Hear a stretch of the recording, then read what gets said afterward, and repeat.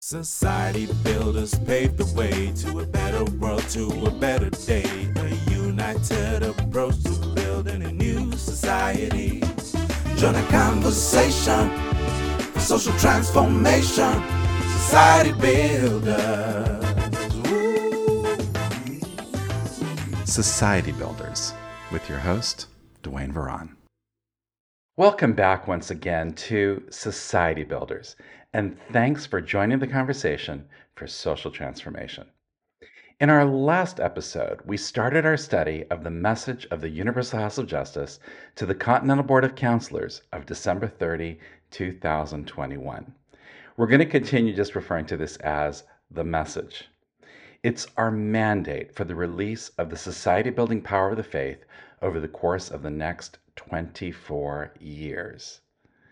Now, in that episode, we managed to work our way, however imperfectly, through just 7 paragraphs: the introduction to the message and its conclusion, the bookends of the message.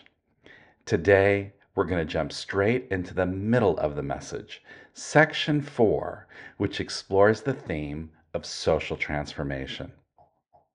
Now, it shouldn't surprise you that I'm dedicating a whole episode to the study of this one section of the message. I mean, over the course of the past 14 episodes, I've started every episode of this series with my greeting, "Thanks for joining the conversation for social transformation."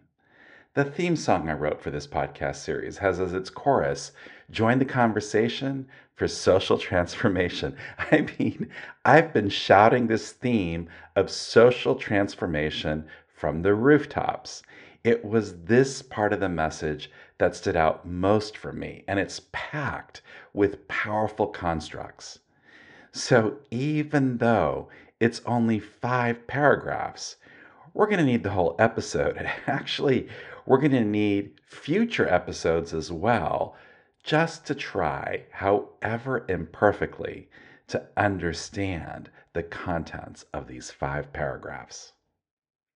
So today, we explore the theme of social transformation, the second part of our trilogy, exploring our mandate for society building.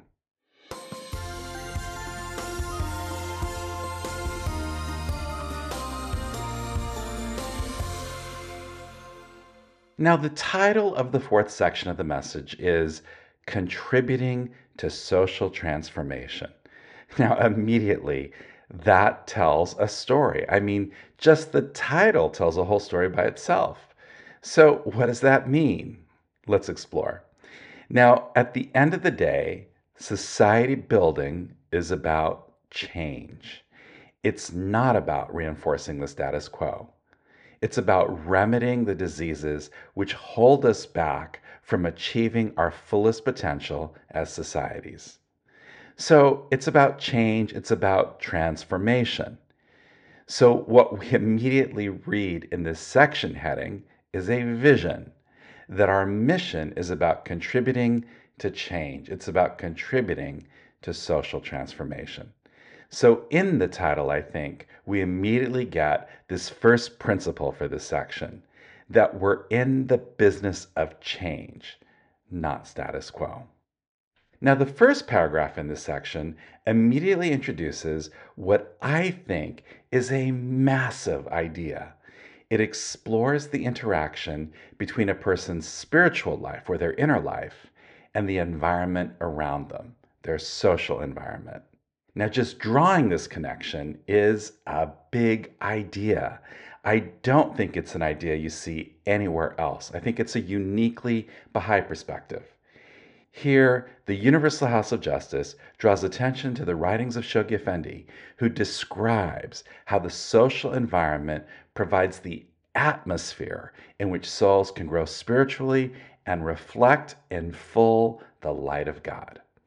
Now, Shoghi Effendi explores this interaction between a person's inner life, their spirituality, and the world around them in a number of places. The letter that the Universal House of Justice is quoting from here in the message was written on behalf of the beloved guardian in 1933. Now, in another part of this same letter, we see this reference. He says, quote, "We cannot segregate the human heart from the environment outside it and say that once one of these is reformed, everything will be improved." Man is organic with the world. His inner life molds the environment and is itself also deeply affected by it. The one acts upon the other, and every abiding change in the life of man is the result of these mutual reactions. End quote. Wow. Again, this is so profound. This idea that we are organic with the world. We shape the environment around us, and we're also affected by it. Now, Shoghi Effendi gives us a great example of this kind of interaction in describing the process of the unification of the American states. When the American forefathers were debating the formation of a republic, there were stark differences between the states, particularly between the urban North and the agrarian South. And there was a view that before unification could be attained, a change in individual attitudes needed to occur first. There were differences, and these differences had to be ironed out. They had to be resolved. Once they were resolved, a union could be forged. Now, had we waited for this, had we adopted this kind of approach, the colonial states would still not have unified to form a republic. But the act of uniting created the kind of environment where individual change could be facilitated. By forming a union, the kind of environment could be facilitated where changes in individual attitudes could also be fostered. So here you see this interaction between environment and individual.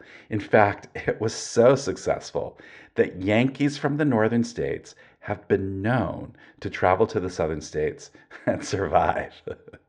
People from north and south now even marry. I mean, this is remarkable stuff.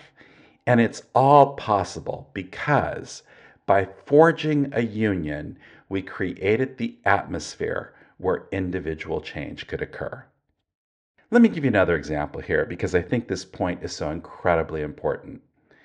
Imagine your work environment. Now, people work in all kinds of different work environments. Some are incredibly supportive, some are incredibly toxic. So imagine that you work in an environment that is highly toxic. You can see how the environment will affect your inner well-being, right? It's going to be a lot harder for you to be the kind of person you want to be. For example, it might be a highly competitive environment, but you want to be collaborative. But it's going to be harder for you to be collaborative in this kind of environment. And conversely, imagine that you work in a highly supportive and uplifting environment naturally. It's going to be so much easier for you to be your best self in that kind of environment. Now, of course, part of the whole point here is that even in toxic environments, those toxic environments can change. You can help elevate the very atmosphere in which you move. Now, obviously, that's not easy. But the more you change this culture, the more you'll also be uplifted by the very change you're cultivating. So you see what I mean here about this interaction between environment and character. So this is the focus of our change on both the inner life and the outer life of people, improving both our spiritual character and the social conditions of the societies around us. Both interact with and feed each other. There's a symbiotic relationship between them.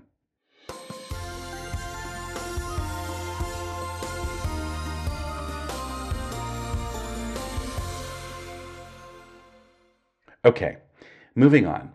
Now, for us, this focus is reflected through a path of building capacity for service. Building capacity for service. Again, that's another major construct. Building capacity for service. That construct tells a story. In the same way that we can grow in our intellectual knowledge as we build capacity through various grades in school, for example, we can also build capacity for service, getting better at it, having more skills that we can apply. Again, it's a unique perspective, right? We tend to think of service in much less sophisticated terms, like simply being available to serve. But this recognizes that we can build capacity here, like progressing through different grades at school. How cool, right? Now, the key element in building such capacity is cultivating an approach where people become protagonists of their own development. Okay, now that's another massive construct that we have to grapple with here. It's another big idea that our approach to society building is not imposed, that the process is one whereby we empower people to facilitate the change they desire. It's self generative. It's such a massive concept. When you think of social and economic development, what's the picture that comes to your mind? What do you visualize? Perhaps you think of a population of starving people, for example, with someone or some group of people coming to help them, giving out food, giving out water, etc. Now, by the time people are facing starvation, there's probably little alternative to that scenario. But let's look at their plight before they were on the brink of starvation. How could things have been different? When we think of this kind of aid, we're usually thinking about a pastoral care kind of model. There's a donor or an expert or maybe a government helping the helpless. It's like charity. And there's a directionality to this. There's someone from above helping the dispossessed down below.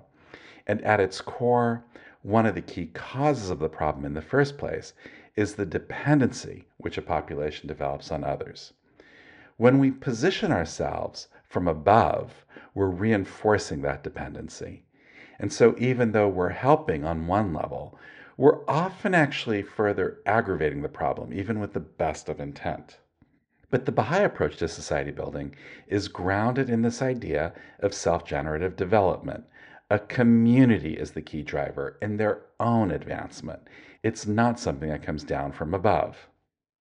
I was incredibly fortunate in my own youth to have experienced a Baha'i project that I think made an effort to approach social development with this kind of approach. So I'm going to digress for a second to tell you my story here because I think it illustrates what we're talking about.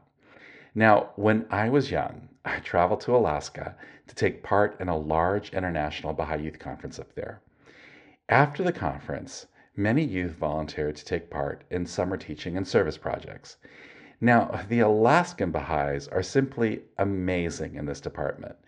I was part of a team that got flown out in planes that local Baha'is owned to super remote villages, hundreds of miles away from many cities. We worked in small teams of about 4 or 5 youth per team. Now, my team spent time among the Yupik people in the extreme west of Alaska. That's the bit of Alaska that's closest to Russia. And we had about 2 weeks of training for the method I'm describing to you here. So a pilot flew us out to a remote village, dropped us off there, and told us when he'd be back to pick us up, like in a few weeks. We then set up camp with the tents and the equipment we were carrying on our backs. Now, the soil here in this part of Alaska was mud on top of permafrost. So sleeping in our tents was like sleeping over a waterbed. It was sleeping over slushy mud. And there were a number of challenges just with sorting out the logistics of our living circumstances. Trust me, I have plenty of stories to tell here. Maybe we'll save that for another occasion. But once our camp was set up, we immediately headed out to the village to meet with the village elders. After all, they were expecting us. So we arrived, presented ourselves, and offered ourselves in service to their community. And it was their decision to decide how we could best serve. And this is one of the main points in my story here. We didn't go in there as experts telling them how we could solve their problems, like just about everybody else did. We went there to serve how they thought we could best be of service. Now, this village had every problem under the sun, and I mean in spades. Alcohol was rampant. Life was violent. Kids were being abused. Spouses were being abused. You'd hear screaming and shouting through the night. Rape and incest were common, and there were serious infrastructure problems like poor water supply. You could look to the village and see a million problems. But there was one problem that dwarfed all others, and that was the loss of self-esteem. You see, the Yupik were forced to stop speaking their language, to stop sharing their legends, to stop being Yupik. Missionaries came in and saw their religious practices as paganistic, and they worked to eradicate it. That's the reason they were forbidden from speaking their language, forbidden from sharing their legends. I mean, they were forbidden from practicing any semblance of their native religious practices. And obviously, that struck at the very core of who they were. And much as they tried, they didn't feel they could properly become the kind of white men they were being told they should become. They were threatened with going to hell, and eventually they came to accept that as their fate. So they eventually acquiesced. They accepted that they were going to hell. You can see how this only further reinforces their sense of helplessness and their loss of self-esteem. Now, life on the tundra was also hard. So the government came in and provided. Little by little, this whittled away at their lifestyle.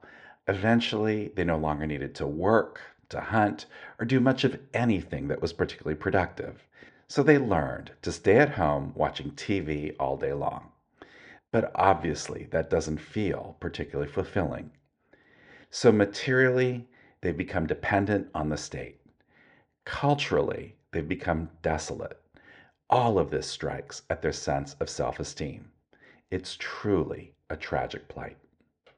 Now, I can't speak for other parts of Alaska, but this is what life was like in the village we were sent to. So picture life in the village and see how great both the material and spiritual needs of these people were. So it's easy to see how an outsider could come here and pick any of a million problems and impose a solution from above to help them. But how would that help their self-esteem? So when we came and asked the elders about how we could best serve, that was about recognizing the real problem. It wasn't a solution to any of the many issues that plagued them. It was in helping, even if through a very modest effort, in empowering their capacity to address their own problems. Now, the elders asked us to help in the construction of their town hall. To be honest, I didn't really see this as the biggest need up there, but my sense of priorities didn't matter. And let's be real, I had no experience with construction work, and climbing and working on top of a tall scaffold was really scary. So this kind of work wouldn't have been my first preference. There are 100 of other ways I would have preferred serving, but none of that mattered. What mattered was that they saw this as their priority. It was about further empowering them in their self-development. So I climbed up the scaffolds and did my best at the construction work. Now, as we hammered away, the local youth came out to meet us, mostly out of their curiosity. And along the way, they'd say, "Hey, how much are you guys getting paid to do that work?" And we'd explain to them that, well, we're not getting paid, it's service. And I'd say to them, "Hey, what are you guys doing?" To which they'd say, "Nothing." So I'd say, "Well, why don't you join us?" And in this way, some of the local youth joined forces with us. They climbed up the scaffold and they started hammering away with us. And while we were working together, we'd trade stories, and somewhere along the line, I'd ask them, "So, tell me your legends." Well, of course, they didn't know their legends. So they had to take us to their grandparents and ask them about their legends. And at this point, their grandparents would tear up. It was like this was the first time these youth had shown any interest in their heritage. And they'd start to tell a legend, and you could see how mesmerized the youth were in hearing these legends. It was all pure magic, such a powerful and moving moment. Now, I don't want to exaggerate our impact here. Ours was a very short-term effect, a pebble in the ocean. But however modest, it feels like it was a step in the right direction. And I share this story because I think it helps illustrate this idea that development is about self-generative development and not about aid being imposed from above. And I want to add in one more thought here about this idea of people being the agents of their own advancement. I think people are increasingly feeling that the social systems around them are failing on many levels. But the problem is that they don't know an alternative. They crave change, they hope for change, they yearn for change, but it only seems to get more elusive. And so they feel increasingly helpless. This idea that you can make a difference in your society, I think that's an idea that will get incredible traction. The idea that we can help empower people to make the change they want, not having them sit dependent on the state or anyone else to bring about that change. I think that's an incredibly powerful idea. And I think it's an idea that will resonate. Okay, that was all a bit of a digression. Let's get back to our main story here. So, the point here was that a community should drive its own advancement. That's the big idea here. And that's what we're trying to empower. It's the foundation upon which we build our approach to social transformation.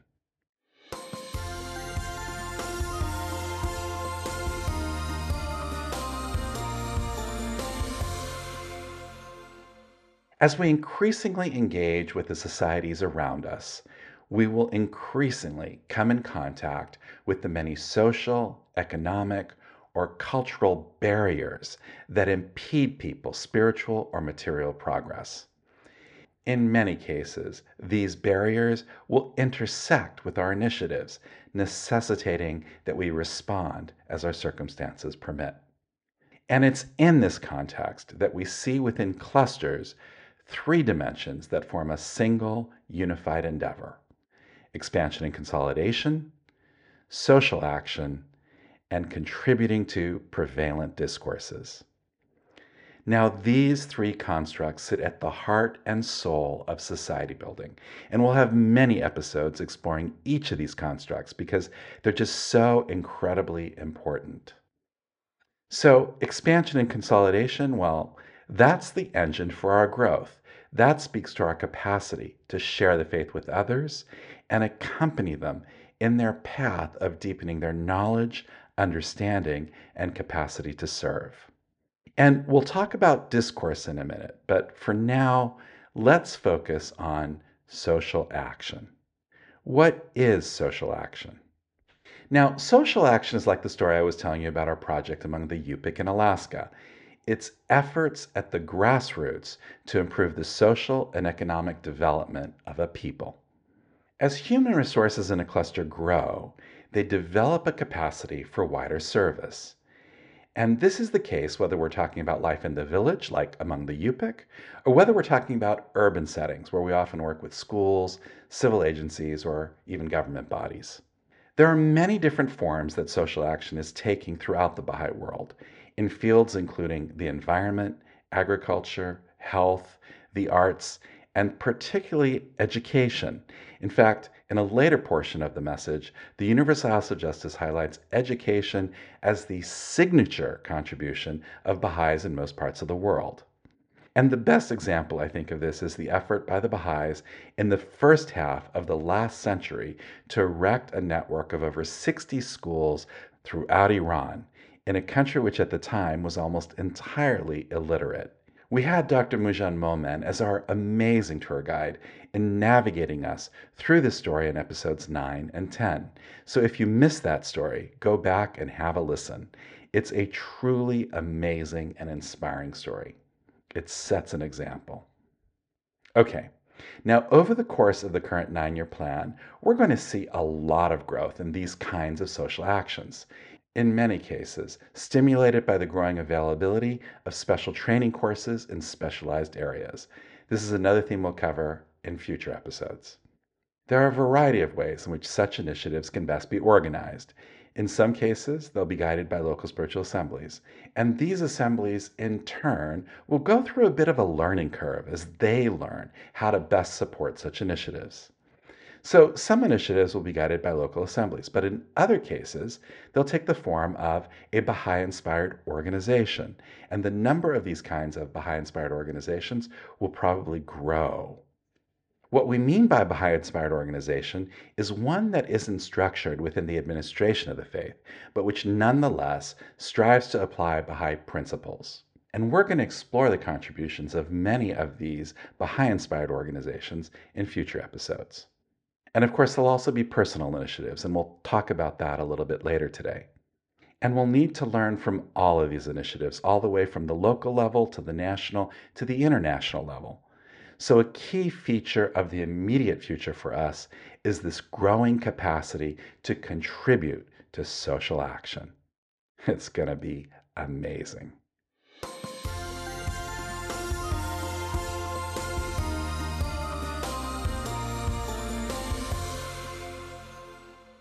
Now, closely connected with this capacity for engaging in social action is a capacity for contributing to the social discourses of a society. Now, what is a social discourse? The Universal House of Justice defines it here as a capacity for participating in conversations about a matter that affects people's lives and offering a perspective grounded in Baha'i principles and Baha'i experience. It's something we can apply in our daily lives, in our studies, in our occupations, and in all other social spheres in which we move. Now, this is a skill, which means by implication that it's a skill we can continuously improve upon. And one of the ways that we can cultivate it is through the training institutes, which we'll talk about more in our next episode. Now, this kind of discourse is going to happen at all levels. It'll happen at the international level through the Baha'i International Community. It'll happen at the national level through Offices of External Affairs, but it'll also happen at the local level in your clusters. One of the best examples of this, I think, in my lifetime at least, was the letter from the Universal House of Justice to the people of the world way back in 1986. Now, 1986 was the United Nations International Year of Peace, and Baha'is in every nook and cranny of the world responded to take this message to the people. I think we did this with unprecedented zeal and energy.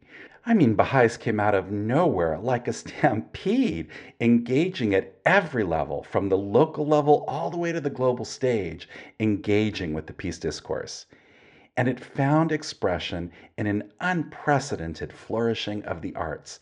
I mean, all of this gave us a glimpse of our capacity to engage society with meaningful contributions to social discourse. And the need for engaging in such discourse grows considerably with our expansion and consolidation.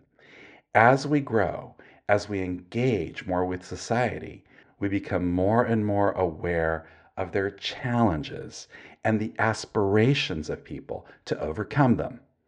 And in this context, it becomes more and more important for the Baha'i community as a unified body to offer its, quote, considered perspectives on obstacles to social progress and on issues that weigh on the minds and spirits of those with whom it interacts, end quote.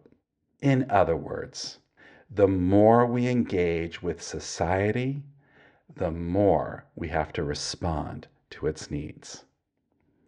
And as we respond, bringing new perspectives to age-old problems, something else starts to happen.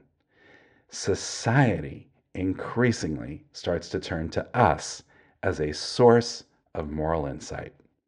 Now, this is a novel idea for most Baha'is, that society will increasingly demand us to bring our principles and our unifying framework to the table to help solve their problems. That society will come knocking at our door. But again, I've seen what this looks like. Remember from our first episode my story of the Racism Anonymous initiative that my college club at the University of Texas embarked upon, and how once a race crisis exploded on campus, the university turned down the mediation services of the FBI and instead turn to us for help. That's what I believe the future looks like. Society demanding our help because we have a unique perspective, because we have a unifying framework, because we have something to offer that they can't find anywhere else. Increasingly, we'll be known for the type of services and the unifying framework we provide. And as society comes to grapple with these very needs, they'll turn to us seeking our help. Our assemblies are not just institutions for Baha'i communities. They're institutions for society. And increasingly, as we engage more with society, we'll learn to adjust to that reality. And over time, our efforts to contribute to societal discourse will get better. They'll become more systematic. We'll become more adept at engaging constructively in such discourse and in helping find consensus. We'll get better at bringing our perspectives to community leaders and to spaces where representatives of different groups and interests can find common ground through consultation. This is a very distinct approach, and it's an approach which we'll develop a reputation for over time. And this process is already well in motion.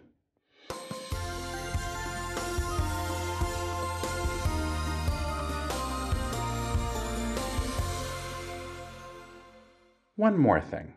So far, we've talked primarily about community initiatives for engaging in prevalent discourses. But we should recognize that this also occurs at the individual level. Beyond your contributions to your community's efforts to engage in such discourse, you'll also make personal efforts to contribute to such discourse in ways available uniquely to you.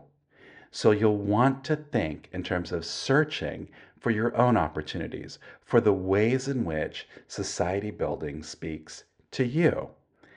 This happens in the choices you make in your vocational sphere, your ability to elevate the atmosphere you work in, to influence your field, and it happens in the choices you make to support the activities of like-minded groups and organizations.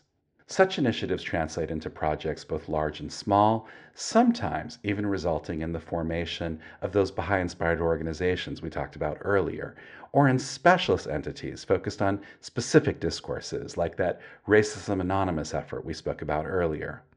But above all, the point here is that you should feel empowered. You have a mandate for personally engaging in the social discourses of the day and for finding your own path to contributing to society building. And this is something you can do in addition to supporting your community initiatives. And you're not alone. Your initiatives still benefit from being guided by the principles of the faith. And you can learn and apply the insights growing out of all of these initiatives worldwide. And of course, you always have the benefit of being able to draw on the wise counsel of your local or national spiritual assembly for guidance. The community, both globally and locally, is there to help support such initiative. In this way, we see a harmonious expression of our faith in the path of service at both the individual and community levels in response to what the Universal House of Justice refers to as the tribulations of a perplexed and sorely agitated world. Wow.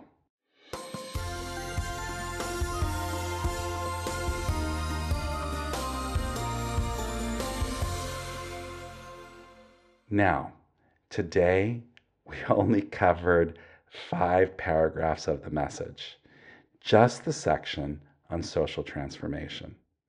And we've only given you a bird's eye view in discussing these constructs because these are constructs we're going to explore much further and much deeper in upcoming episodes. Because social action and engaging with discourse are skills. And there are important principles we'll explore in working to develop, exercise, and advance these skills. Now, last time we focused on the historic nature of the plans, that sense of destiny that pervades our new mission. Today, we explored the process of social transformation, the arena where our society building initiatives will be focused. In our next episode, we'll explore how the machinery of the faith can best support these ambitions, exploring the role of clusters, Training Institute, and the Baha'i Administrative Order. There's a lot of ground to cover there. And for that episode, I'll have a special guest, but you'll have to tune in next time to find out who that is and to hear more. It's all part of the adventure, so you won't want to miss our next episode. Well, that's it for today. Thanks again for joining. I look forward to joining you again next time on Society Builders. Society builders paved the way to a better world, to a better day. A united approach to building a new society. There's a crisis facing humanity. People suffer from a lack of unity. It's time for a better path to a new society. Join a conversation for social transformation. Society builders. Join a conversation for social transformation. Society builders. Woo. So engage with your local communities and explore the exciting possibilities. We can elevate the atmosphere in which we move. The paradigm is shifting. It's so very uplifting. It's a new beat, a new song, a brand new groove. Join a conversation for social transformation. Society builders. Woo. Join a conversation for social transformation. Society builders. Woo. The Baha'i faith has a lot to say, helping people discover a better way with discourse and social action framed by unity. Now the time has come to lift the game and apply the teachings of the greatest name and rise to meet the glory of our destiny. Join a conversation for social transformation. Society builders. Woo. Join a conversation for social transformation. Society builders.